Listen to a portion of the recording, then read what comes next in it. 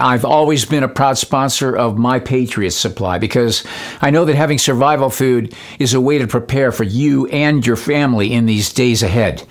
And this month, you can save $200 on their best-selling 3-month emergency food supply kit. Over 2,000 calories a day, 21 varieties, up to a 25-year shelf life, tasty breakfasts, lunches, dinners, drinks, and snacks, resealable heavy-duty 4-layer pouches with oxygen absorbers, made in the USA, no MSG added, sealed into 6 rugged, water-resistant buckets. Ships fast, with free shipping included.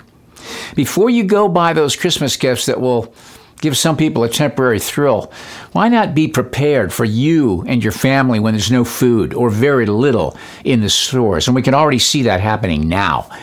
Go to preparewiththinkaboutit.com and save $200 on the best-selling 3-month emergency food supply kit that you can get your hands on. That's preparewiththinkaboutit.com. From the American Hebrew of September 8, 1920. The Bolshevik Revolution in Russia was the work of Jewish brains, of Jewish dissatisfaction, of Jewish planning, whose goal is to create a new order in the world. What was performed in so excellent a way in Russia, thanks to Jewish brains, and because of Jewish dissatisfaction, and by Jewish planning, shall also through the same Jewish mental and physical forces become a reality all over the world. A righteous Jew, Henry H. Klein, explained that Zionism is a political program for the conquest of the world. Zionism destroyed Russia by violence as a warning to other nations. It is destroying the United States through bankruptcy, as Lenin advised. Zionism wants another world war if necessary to enslave the people. Our manpower is scattered over the world. Will we be destroyed from within, or will we wake up in time to prevent it? The Rabbi Stephen Samuel Wise in New York said, "Some called it communism, but I call it Judaism."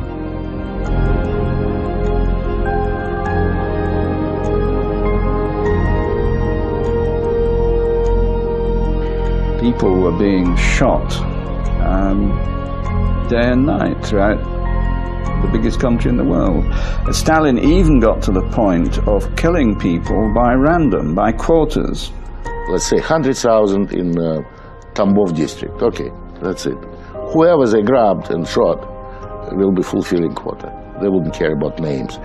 Then after the quotas were fulfilled, the local authorities would report to Stalin, to Central Committee, and asked for additional quotas. Хрущев просил лимит, вот там что-то ему там разрешалось. Что-то 7 или 8 тысяч врагов народа. Он просил, дайте мне лимит на 17 тысяч. An additional quota will be given, and after fulfilling, they would again ask for additional quota, and so it will go in circles. It was like mincemeat machine, you know. It was just killing and killing and killing.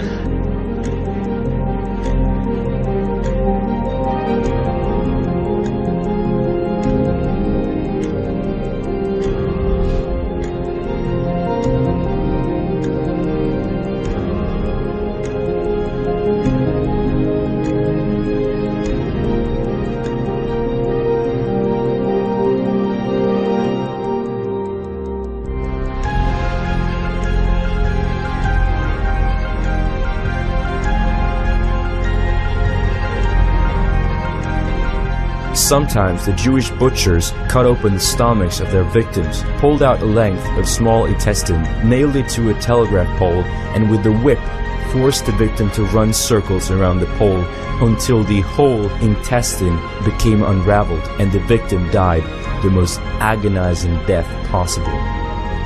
Pregnant Christian women were chained to trees and their babies cut out of their bodies. Some victims in Kiev were placed in a coffin with a decomposing body and buried alive, only to be dug up after half an hour.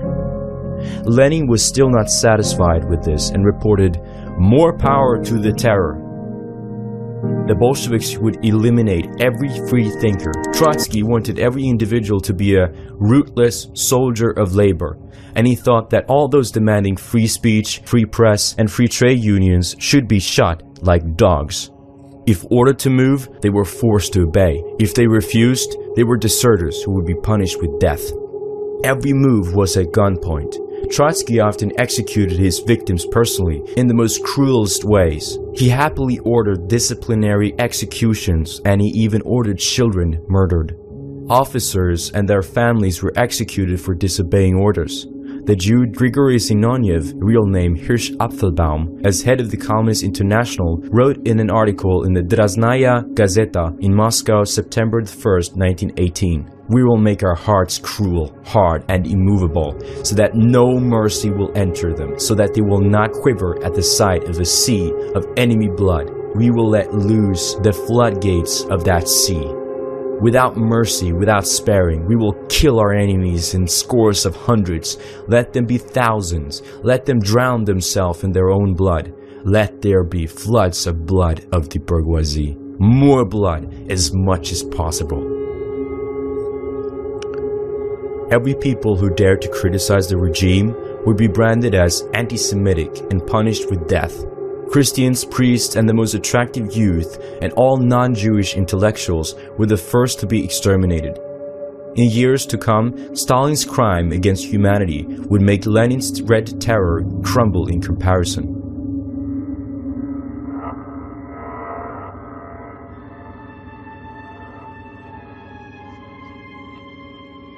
The Gulag was the Jewish NKVD system of forced labor and extermination camps. Any person suspected of disagreeing with the Jewish Bolshevik government was kidnapped by the Jewish secret police and deported to a Gulag.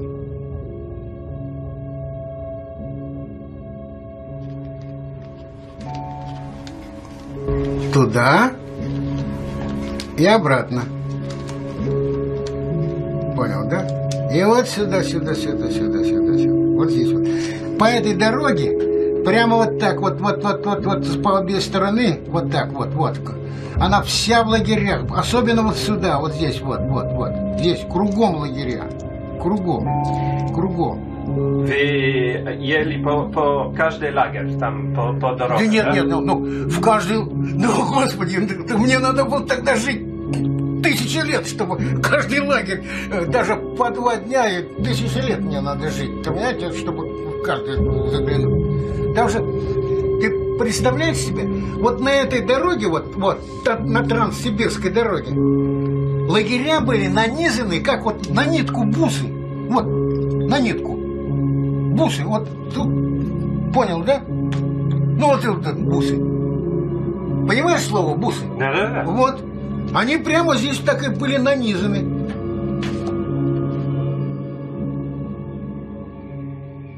Они привезли в пятерках, да? Пятерках, да.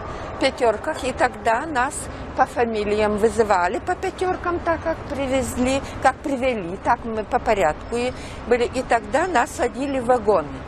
Вагоны такие похожие, но они были хуже. Они были деревянные. Вагоны такие, что тут с собаками, с винтовками, очень много солдат было. Там нам давали по ведро угля, и потом мерзли дальше уже. До вечной мерзлоты нужно было вырыть грунт. Значит, фундамент 80 на 80, яма такая. А грунт попадет иногда на 14 метров. И только видно одна звезда. И сколько на эту звезду я смотрела и знала, что говорила, что и мама на эту звездочку смотрит. Мне надо видеть ее обязательно. Это меня удерживало. А как колодец же, это же холодно. Как?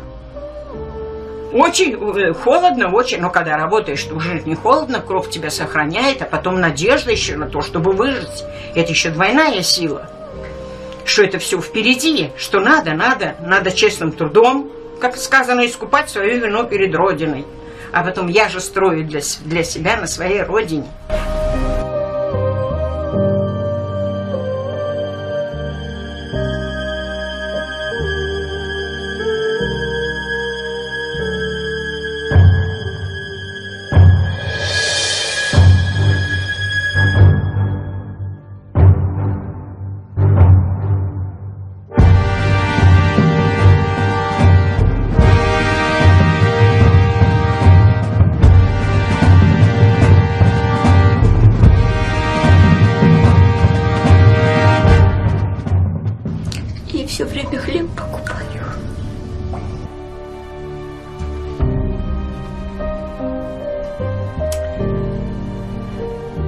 это у меня осталось от лагеря. Все боюсь, что хлеба не было. Вдруг не будет хлеба. Вот такое у меня осталось. И все время есть хотелось. Очень хотелось есть.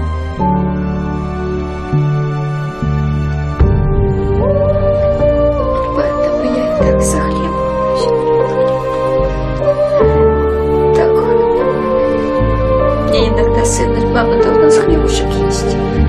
Ладно, мой сынок, ты прости меня. Я иначе не могу. Такая самотная осталась у нас. Все боюсь, что хлеба не будет.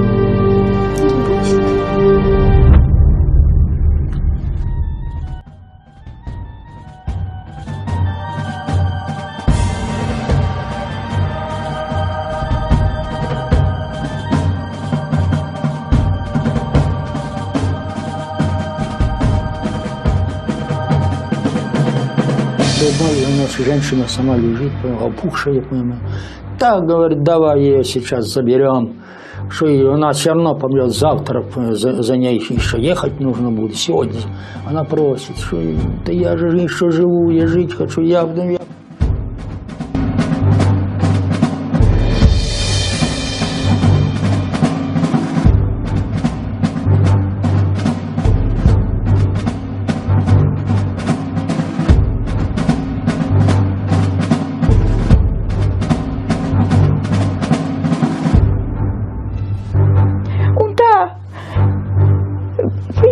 Trīs vēl deva divas krievietes ar agutiem vilkām skapiem. Šausmīgs sniegs bija par upi vilkām. Bet tas tiešām, ka man dēliņu vilka, tad tos sargi bija noņemti. Tā jau viss, kas mira, bērns glabāja pie privātajiem. Tos neskaitīja, ka tie ir apcietināti, tos pie privāti. Mums jau rakpurvā. Un tad viens atkal bērnīši nomira. Tad es neatceros, cik vai bija pusgads vai gads bija. Tad es atkal vilku to. Un tad es tikko aizgājis pie savu dēlu. Un tā bija pēdīga reize. Vienreiz es apcietu.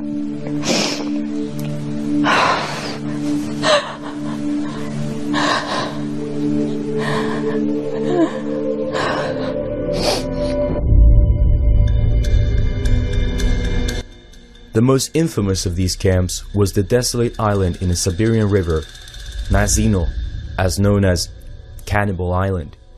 On this island, the inhabitants underwent torture by starvation to the point that they ate each other and survived out of sheer desperation. Almost immediately, the newcomers to the islands were attacked and eaten.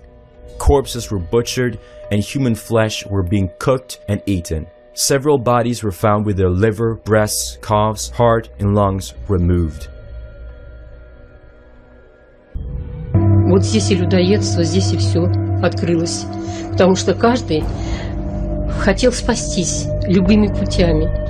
Не все люди были такие, что могли спокойно, поэтому и описывается, что и убивали, и вырезали икры, и вырезали груди, и очень много можно было и других историй вспомнить. Даже вот допустим, человек только уже вот должен умереть, люди уже стояли и ждали, когда он умрет, чтобы какой-то кусок мяса взять. Сырым мясом ели, сырое мясо ели. Уже не думали, что он больной чем-то или не больной, лишь бы только поесть и хоть может еще день прожить.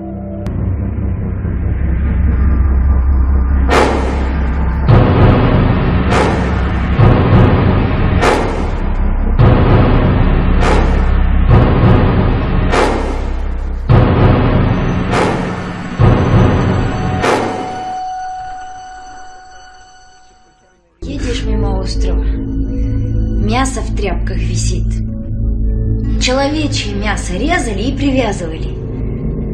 Началась охота за людьми, молодых особенно, за девушками, за молодыми. Их просто или убивали, или просто отрезали, ну, какие-то, что называется, части тела мягкие, на костре жарили, съедали тут же. В общем, страшные вещи начались.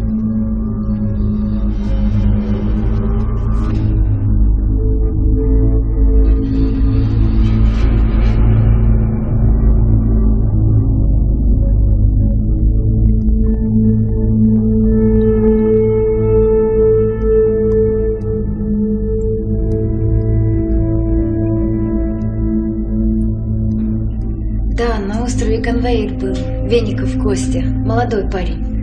Он к девчонке одной. Такая хорошая девчонка, а он все караулил ее. Приедет да охраняет эту девчонку. А потом вздумал, уехал помыться. Он товарищу наказал, вы за ней приглядываете. А тот что, столь народу вокруг. А ее привязали руки назад к тополине и груди отрезали ей, икры отрезали, мускулы, все-все, где можно есть. Голодные люди, есть надо. А парень-то когда приехал, она еще жива была. Хотел спасти, умерла она, истекла, тут же умерла. И вот, парню-то не повезло.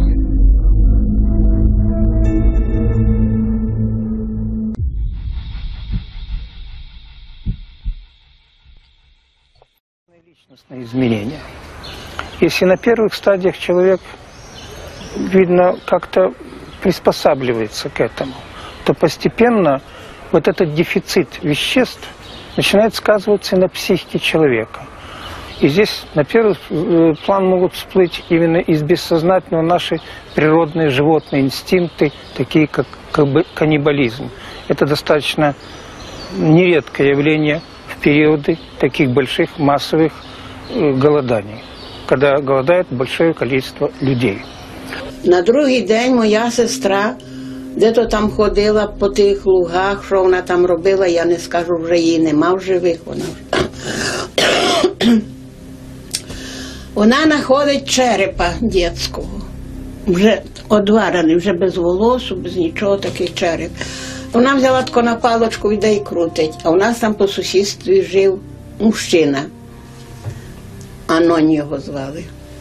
Каже, що це ти крутиш там? Вона каже, якийсь череп.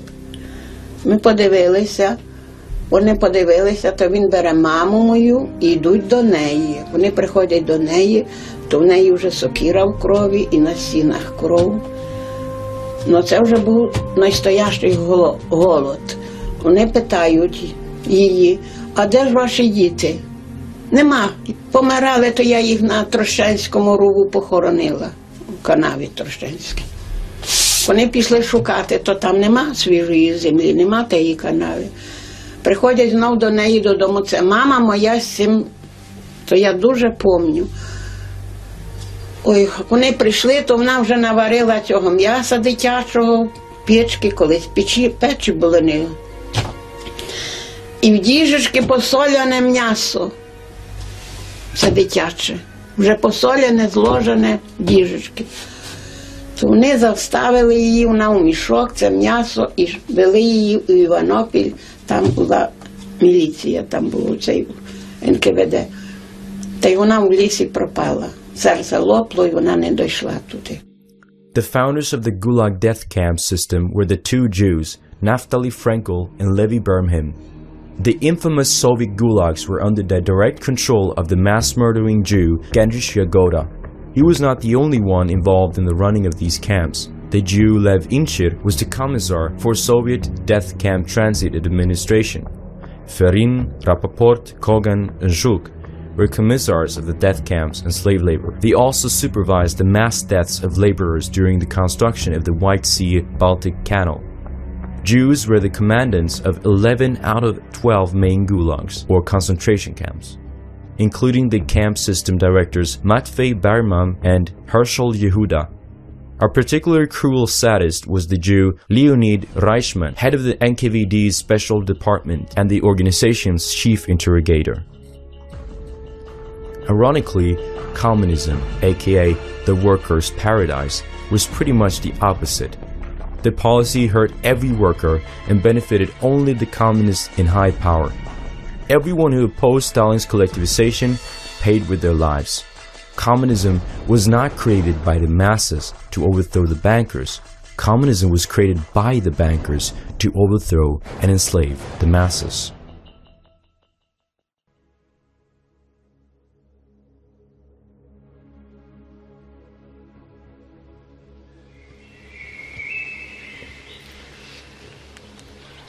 Голод, холод, нужду. В чем же мы виноваты, что так все случилось? И кто за это в ответе? За все наши муки и страдания.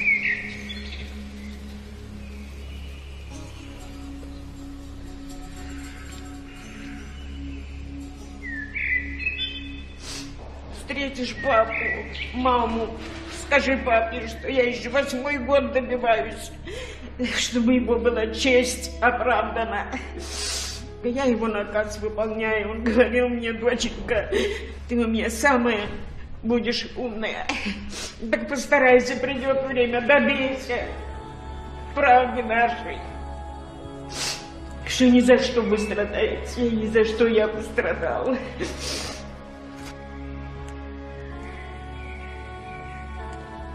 Their idea was to destroy old order in Europe.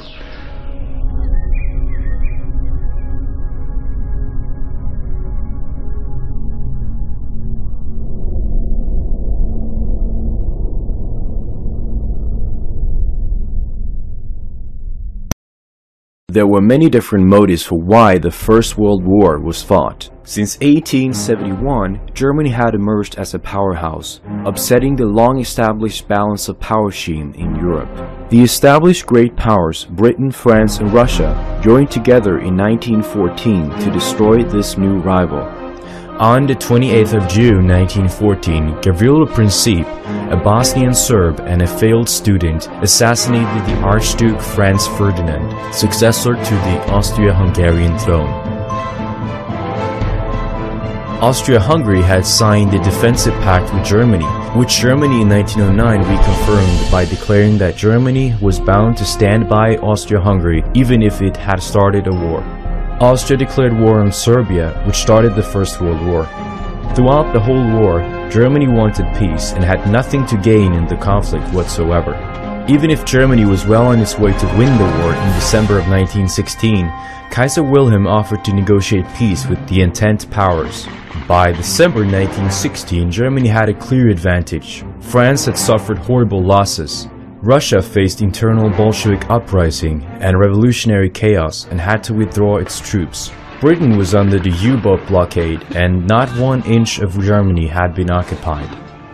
Germany still offered generous peace terms. Kaiser Wilhelm was ready to just call off the war and return to how things were before.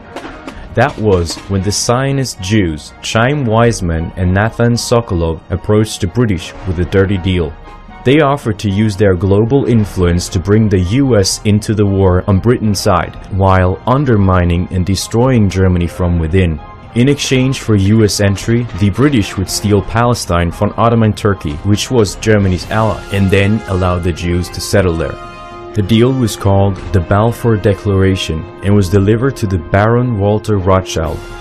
Jews in London then sent messages to Louis Brandeis, one of the Jewish members of the Supreme Court, instructing him to pressure President Wilson to join the war. Other Zionist power brokers such as Bernard Baruch, Paul Warburg, and Jacob Schiff also pressured America to join. The British government agreed that they would support a Jewish homeland in Palestine in exchange for the powerful Jewish lobby in America getting the USA to join the Allies. British airplanes dropped leaflets over Germany, printed in Yiddish. The Balfour leaflets to win Jewish support in Germany by promising the Jews a homeland in Palestine after they have won the war.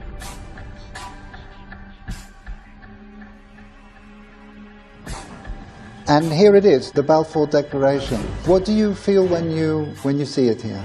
I genuinely feel it's one of the most extraordinary moments in the history of the Jewish people. If you think it took 3,000 years to get to this. And then you say, How did this miracle happen?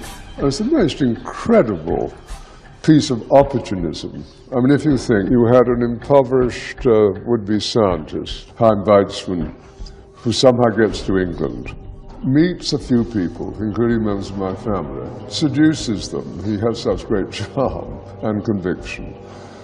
He gets to Balfour, and he unbelievably persuades Balfour and Lloyd George, the Prime Minister, and most of the ministers, that this idea of the national home for Jews should be allowed to take place. After the deal was made, Jewish-owned media immediately unleashed a ton of anti-German propaganda, depicting the Germans as barbaric Huns. This was done to get the public support for American intervention in the war, while the Zionists and Jewish Marxists of Germany started to destabilize Germany from within through several strikes within the arms industry factories, which weakened the German war effort. If America wouldn't have been tricked into the war, it would have been stopped right there and then, and millions of European lives would have been saved.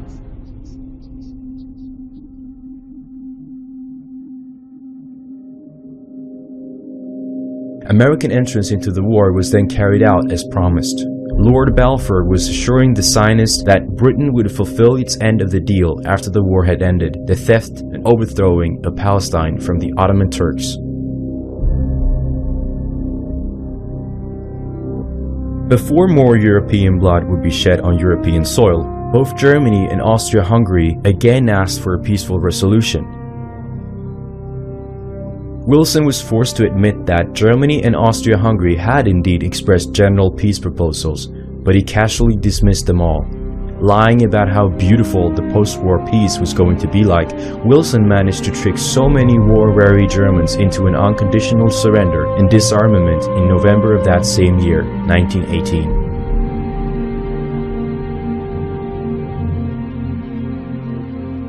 Communists and Zionists within Germany stabbed their countrymen in the back. Marxist trade union leaders ordered factory strikes which deprived German troops of their vital supplies. German morale and industrial output quickly fell. Germany laid down the weapons and wished for an honorary peace. After the war, the treacherous betrayal of 1918 became known as the stab in the back. Germany had simply been betrayed from within by Zionists and Communists, and consequently they were all tied together as enemies because they wished to see Germany fail. In Israel today, Balfour Day, November the 2nd, is widely celebrated. The Palestinian Arabs observe it as a day of grief.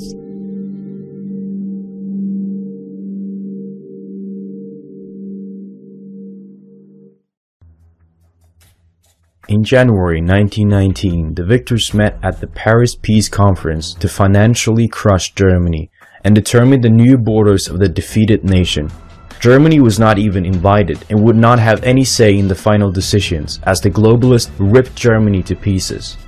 The conference also created the basis for a future world government, the League of Nations. The Zionist delegation that was present, that had brought America into the war, also made sure that former Arab territories of the Ottoman Empire were separated from Turkish rule and broken up into small states so that Palestine could become a British protectorate. The Jews then claimed to a piece of Palestine guaranteed by the League of Nations, exactly as Herzl had predicted in 1897. Out of the Paris Peace Conference came the brutal and notorious Treaty of Versailles on 20th of June 1919 and the Treaty of Saint-Germain on 20th of September the same year.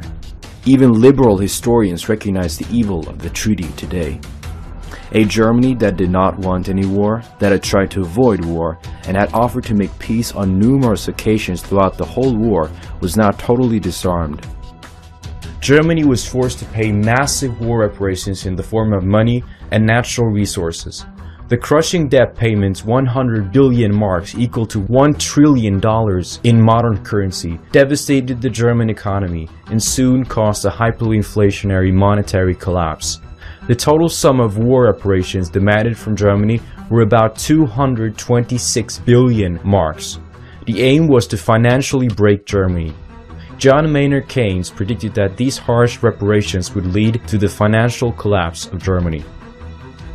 Germany's armed forces were restricted to 100,000 men, intended solely for police duties within the country, and conscription was prohibited. All German colonies were taken away from her. The same thing happened with a number of German areas in Europe.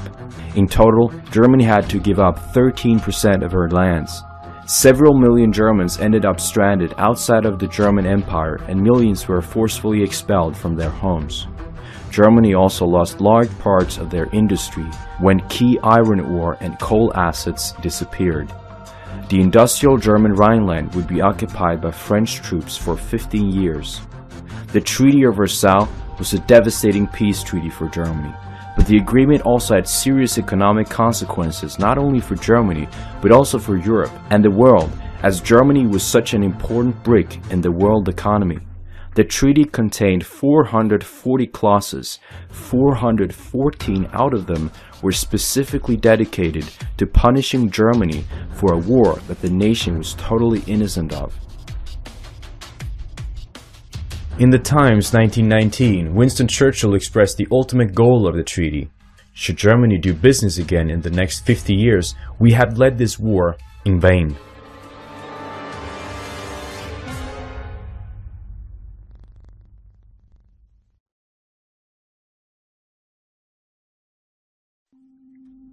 The encirclement and unprecedented hunger blockade killed almost 1 million of German children, women, old men, and the most fragile of society.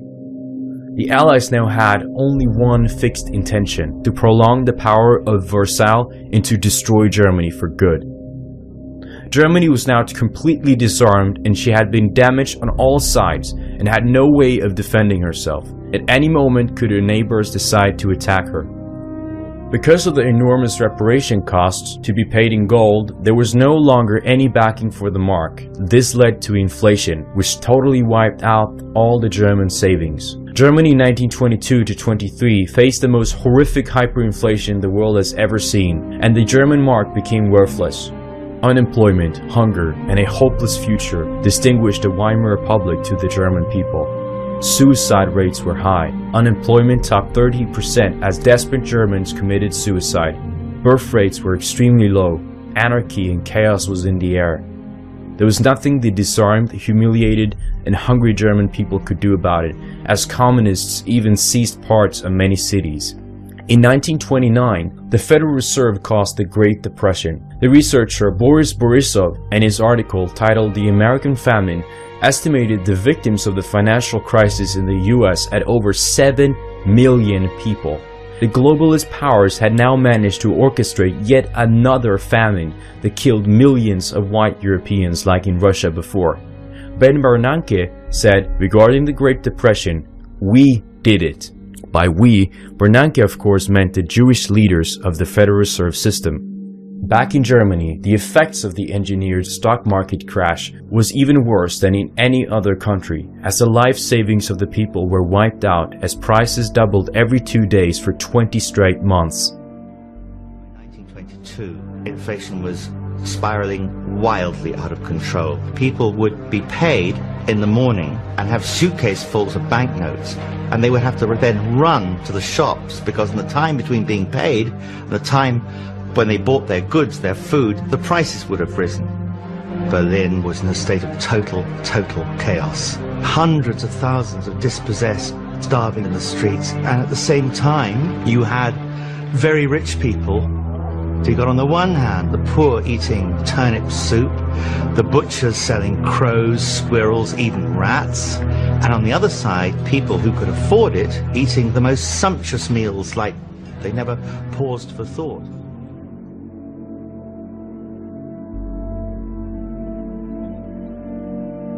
The Germans had to pay 2 to 20 billion marks for a single postage stamp. A loaf of bread cost 2 billion marks. A pound of butter cost 2 trillion marks. The German middle class was the worst hit and saw all their savings and businesses being destroyed. Starving families and the children begged on the streets. Many Germans refer to their devalued money as Judefetzen, Jewish confetti. Because whilst the Germans were starving, the Jewry lived their golden luxury life in the Republic. Germany was totally bankrupt in the end of 1929. The Jewish statistician Alfred Marcus estimated the average Jewish income for 1930 as 3 times the average income for the rest of the population. The industries, as in the Ruhr, were all bankrupt and workers were all laid off in their millions. In January 1933, over 6 million Germans were unemployed. Although the Jews comprised less than 1% of the German population, the political influence of the Jews in the Weimar Republic was enormously out of proportion to their numbers in the population.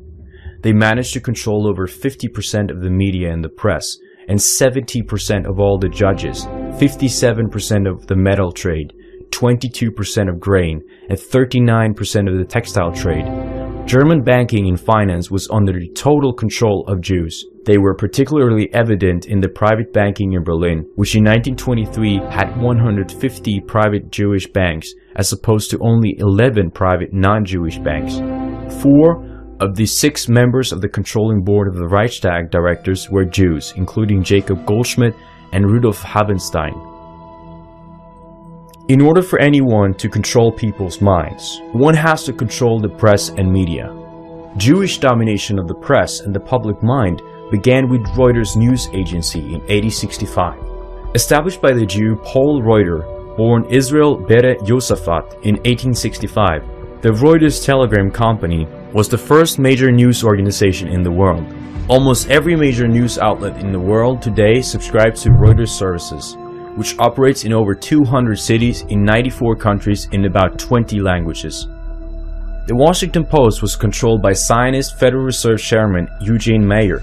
In 1940, Meyer would fire the Washington Post pacifist editor for refusing to endorse U.S. involvement in World War II. The Post would later be handed down to Meyer's daughter, the late Catherine Meyer Graham.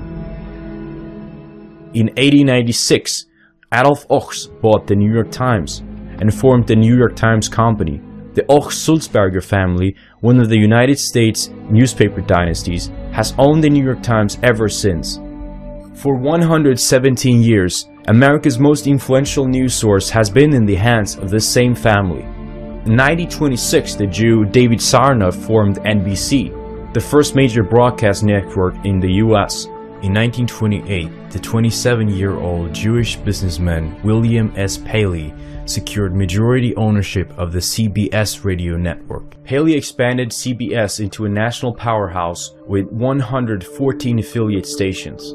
It is very important to remember that the 4 most powerful media sources, the Washington Post, the New York Times, NBC, and CBS, were now all under total Jewish ownership and control.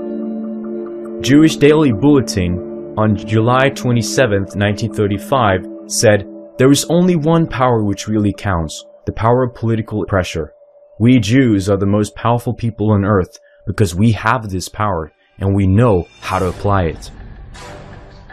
The 2 largest German newspapers before 1933 were also in Jewish hands: Leopold Ullstein, August Schirl, and Rudolf Moss. These Jews had a virtual monopoly on the German press. Their main publication was the Berliner Tageblatt. The editor of this paper was Theodor Wolff, a Jew, who also took a prominent part in politics.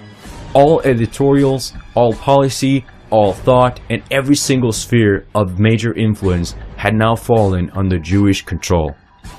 Of the 29 legitimate theaters in Berlin, 23 had Jewish directors. In 1931, of 144 film scripts made into movies, 119 were written by Jews, and 77 were produced by Jews.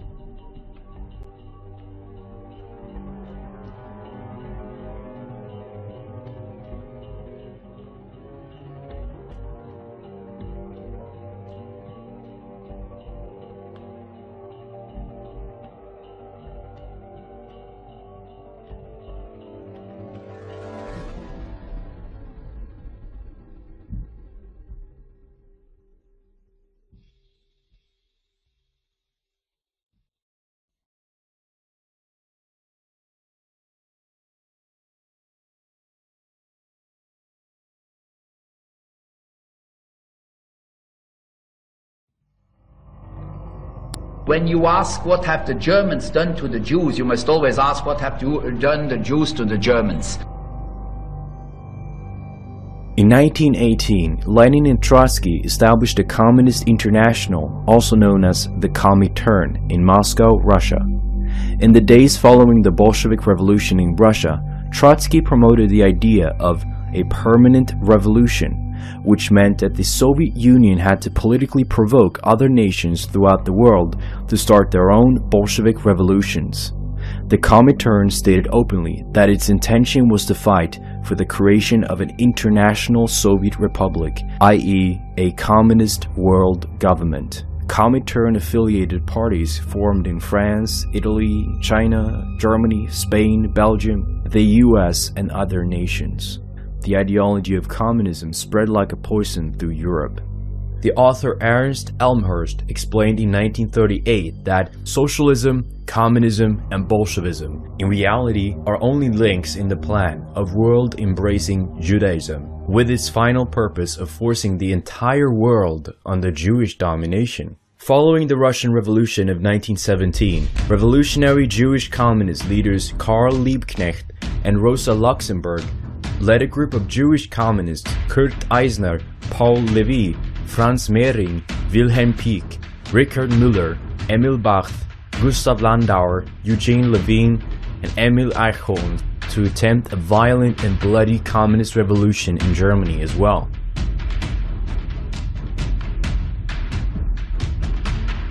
They were heroically stopped in 1919 by the veterans in the German Freikorps.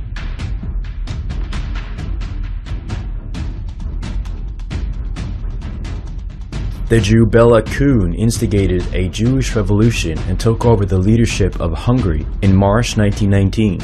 After months of Red Terror and massacres of Christians, the Hungarians managed to fight back. Hungarian Rear Admiral Miklos Horthy formed a national army to fight the Bolsheviks. With the support of the Romanian army, Horthy managed to take back the country on August 1st, 1919. In Italy, Jewish-led communists committed mass murders in Sarana, Modena, Bologna, Pietro, Vienna, and Milan, but were defeated by Mussolini's fascist forces. Fascism was a movement to save Europe from communism. Today, thanks to our globalist media, almost everyone thinks that fascism was something horrible. Fascism is, shortly, a defender of the nation, its culture, and people. Under fascism, government plays a key role in monitoring film, theater, art, literature, music, education, etc. in order to maintain a high moral standard, keep things clean and respectable, promote a strong sense of patriotism and honor, and prevent the spreading of decadence which corrupts society from within. Even Winston Churchill thought that fascism proved the necessary antidote to the communist poison. He said of Mussolini, "Roman genius, the greatest lawgiver among men." Speaking in Rome on January 20, 1927, Winston Churchill said, "If I'd been an Italian, I'm sure that I should have been wholeheartedly with you from the start to the finish. Italy has shown that there is a way of fighting the subversive forces which can rally the masses of the people, properly led to value and wish to defend the honor and stability of civilized society. Hereafter, no great nation will be unprovided with an ultimate means of protection against the cancerous growth of Bolshevism." 12 years later, Winston Churchill will align his country and people with Bolshevism. Oswald Mosley was the fascist leader of Britain and tried to save his country as well, but never managed to get enough power. Cornelio Quadrano said, "Fascism means first of all defending your nation against the dangers that threaten it. It means the destruction of these dangers and the opening of a free way to life and glory for your nation." Jewish Bolsheviks then attempted to take Spain in 1936, which led to the bloody Spanish Civil War. The Jews launched an orgy of mass murder, rape, and destruction. The Jew Leiba Lazarevich Feldbin, Soviet Red Army officer, was chief of Soviet security in the Spanish Civil War. Over 20,000 churches across Spain were destroyed. 6,832 Spanish priests, 3,000 monks, 300 nuns, and 13 bishops were killed. Some 4,000 laymen were also murdered for helping or hiding nuns or priests. Felbin was one of the masterminds behind the massacres. In 1939, the devout Roman Catholic general Francisco Franco stepped up and created a united nationalist group and managed to save Spain from a communist takeover. Franco had the support of Antonio Salazar in Portugal, Benito Mussolini in Italy, and Adolf Hitler in Germany. On February 8, 1920, Sir Winston Churchill expressed his alarm over the world developments in an interview published in the Sunday Illustrated Herald, London.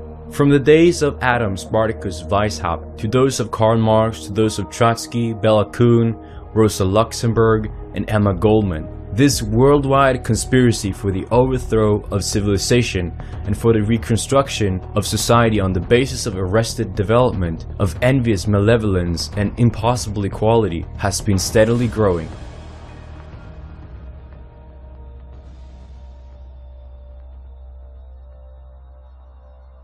Ideological and cultural subversion is a subtle, gradual, and persistent undermining internally of another group's values, strength, and ways of life, with the aim of making them vulnerable. This is the strategy that the communists used when they infiltrated and took over societies from within, starting with Germany. The 4 stages of subversion are demoralization, destabilization, crisis, and normalization. When the Soviets used the phrase ideological subversion, what do they mean by it? Ideological subversion is the process which is legitimate, overt, and open. You can see it with your own eyes. All you have to do, all American mass media has to do, is to unplug their bananas from their ears, open up their eyes, and they can see it. Only about 15% of time, money, and manpower is spent on espionage as such. The other 85% is a slow process which we call either ideological subversion or active measures, активные мероприятия in the language of the KGB, or psychological warfare. What it basically means is to change the perception of reality of every American to such an extent that despite of the abundance of information, no one is able to come to sensible conclusions in the interests of defending themselves, their families, their community, and their country. It's a great brainwashing process which goes very slow, and it's divided in 4 basic stages. The first one being demoralization. It takes from 15 to 20 years to demoralize a nation. Why that many years? Because this is the minimum number of years which requires to educate one generation of students in the country of your enemy, exposed to the ideology of the enemy. In other words, Marxism-Leninism ideology is being pumped into the soft heads of at least 3 generations of American students without being challenged or counterbalanced by the basic values of Americanism, American patriotism. The demoralization process in the United States is basically completed already. For the last 25 years, actually it's overfulfilled, because demoralization now reaches such areas where previously not even Comrade Andropov and all his experts would even dream of such a tremendous success. Most of it is done by Americans to Americans, thanks to lack of moral standards. As I mentioned before, exposure to true information does not matter anymore. A person who was demoralized is unable to assess true information. The facts tell nothing to him. Even if I shower him with information, with authentic proof, with documents, with pictures, even if I take him by force to the Soviet Union and show him concentration camp, he will refuse to believe it until he is going to receive a kick in his fat bottom. When a military boot crashes then he will understand, but not before that. That's the tragic of the situation of demoralization. So the next stage is destabilization.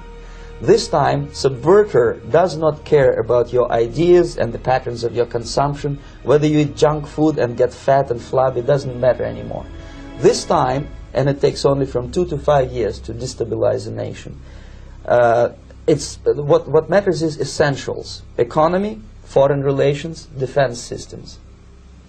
And you can see it quite clearly that in some areas, in such sensitive areas as defense and economy, the influence of Marxist-Leninist ideas in the United States is absolutely fantastic. I could never believe it 14 years ago when I landed in this part of the world that the process will go that fast. The next stage, of course, is crisis. It may take only up to 6 weeks to bring a country to the verge of crisis. You can see it in Central America now. And after crisis, with a violent change of power, structure, and economy, you have so-called the period of normalization. It may last indefinitely. This is what will happen in the United States if you allow all these schmucks to bring the country to crisis, to promise people all kind of goodies and the paradise on earth, to destabilize your economy, to eliminate the principle of free market competition, and to put a big brother government in Washington, D.C., who will promise lots of things, never mind whether the promises are fulfillable or not. Your leftists in the United States, all these professors and all these beautiful civil rights defenders, they are instrumental in the process of the subversion only to destabilize the nation. When their job is completed, they are not needed anymore. They know too much. Some of them, when they get disillusioned, when they see that Marxist-Leninists come to power, obviously they get offended. They think that they will come to power. That will never happen, of course. They will be lined up against the wall and shot.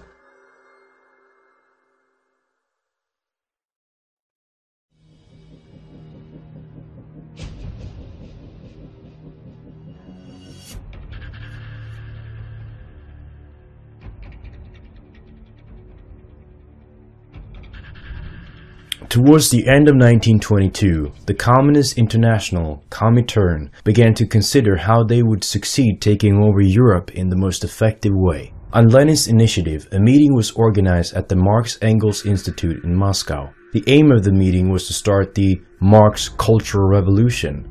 Among those present at the meeting was George Lukács, a Jewish Hungarian aristocrat and a son of a banker. In the summer of 1924, Lukács moved to Germany. Here he held the first meeting of a group of communist-oriented intellectuals. This gathering was to lead the foundation of the Frankfurt School. The institute had been officially established and funded by the Jewish millionaire Felix Weil. This institute was called the Institute for Social Research. Later it would be known as the Frankfurt School. These new Marxists, under the direction of Max Horkheimer, believed that Europeans were too attached to tradition, race, nation, family, and faith to be able to accept communism. Antonio Gramsci, while in prison, described that Marxism and communism could only flourish after a long march through the cultural institutions. Only then, after they had corrupted all Western values and made life impossible for us, could they impose the dictatorship of the proletariat. This was also what the Fabian socialists did to weaken the countries and slowly implementing international communism. The mantra would now be change and destroy Western culture before communism would be accepted. George Lukács believed that for a new communist culture to emerge, the existing European culture had to be destroyed. There is no other way to get control of a society with strong moral values than to weaken those values. He said, "I saw the revolutionary destruction of society as the one and only solution to the cultural contradictions of the epoch. Such a worldwide overturning of values cannot take place without the annihilation of the old values and the creation of new ones by the revolutionaries." Willy Münzenberg said, "We must organize the intellectuals and use them to make Western civilization stink. Only then, after they had corrupted all its values and made life impossible, can we impose the dictatorship of the proletariat."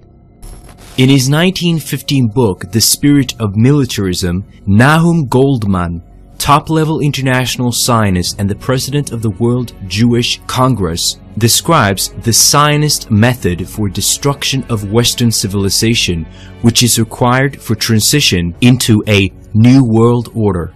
The historical mission of our world revolution is to rearrange a new culture of humanity to replace the previous social systems. This conversion and reorganization of global society requires two essential steps. Firstly, the destruction of the old established order.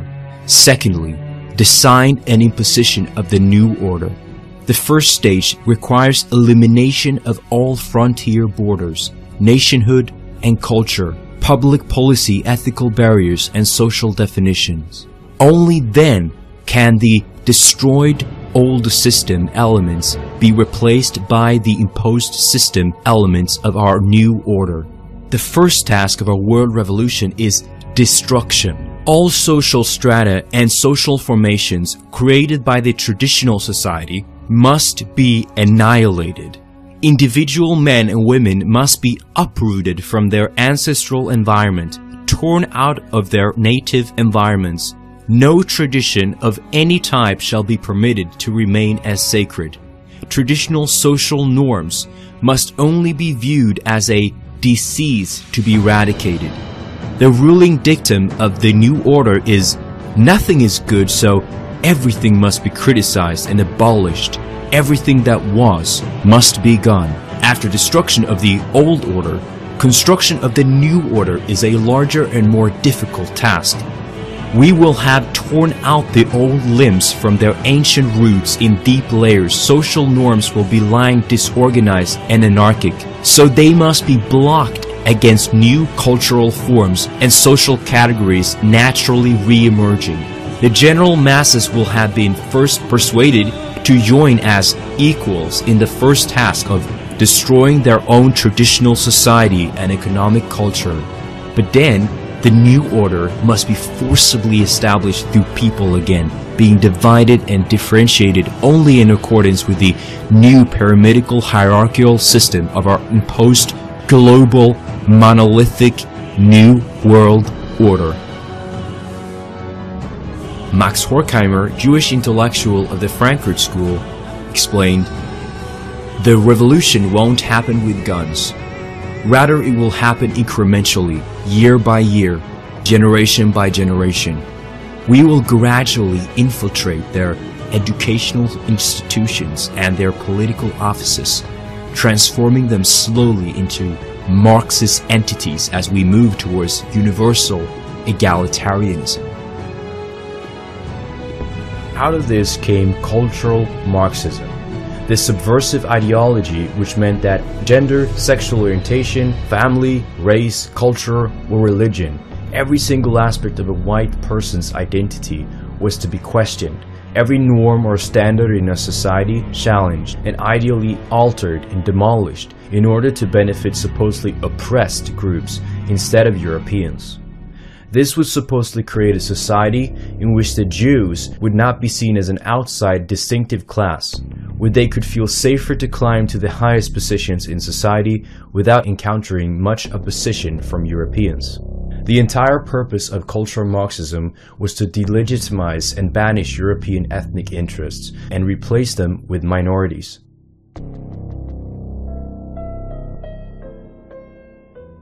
When I started writing about Jewish intellectual movements, I realized I couldn't just go around counting Jews. And what I had to show was that you had a cohesive core of Jews that were mutually reinforcing each other, that they were the backbone of this movement. And I had to show that these people identified as Jews. And I had to show that they viewed what they were doing as furthering specific Jewish goals. For example, one of the most common things was that they were concerned about anti-Semitism. Quite a bit of my writing in my book, The Culture of Critique, was to show that the Jews who were the center of these Jewish intellectual movements were very concerned about issues like anti-Semitism. That they were trying to develop theories in which anti-Semitism was a pathology, in which anti-Semitism had no intellectual basis, in which it was just morally beyond the pale. The important thing was to show that Jewish identification was important in furthering of a specific Jewish goal. Now, that's not to say that this was a goal that all Jews have. We're not saying that all Jews are anything, as a matter of fact. For example, psychoanalysis has specific goals. They were concerned about anti-Semitism. But that doesn't mean that most Jews even believe in psychoanalysis or anything else. We're talking about a cohesive group of people. It's very easy to show that the Frankfurt School intellectuals, Max Horkheimer, Adorno, and these other prominent Frankfurt School people had strong Jewish identities. Franz Boas, the famous anthropologist, very strong Jewish identity, a very deep concern with specific Jewish issues like anti-Semitism, and that they saw their particular intellectual endeavors as advancing specific Jewish goals. There's nothing wrong with advancing your own goals. That's what we all do. The only thing is that those goals oftentimes conflict with those of other people. And so essentially, for example, at the Frankfurt School, he developed an ideology in which any group identification that a non-Jew had was considered a pathology. So that if someone like me identified as a white person and had, felt I had interest as a white person, well, that was viewed as a psychiatric disorder. There was never any mention about Jews that is strong, with a very strong sense of Jewish identity and Jewish interest, that there was anything wrong with them. It was an ideology that that really framed adaptive behaviors of non-Jews as pathological. Even family life, that non-Jews with strong family ties and so on, there was something wrong with them.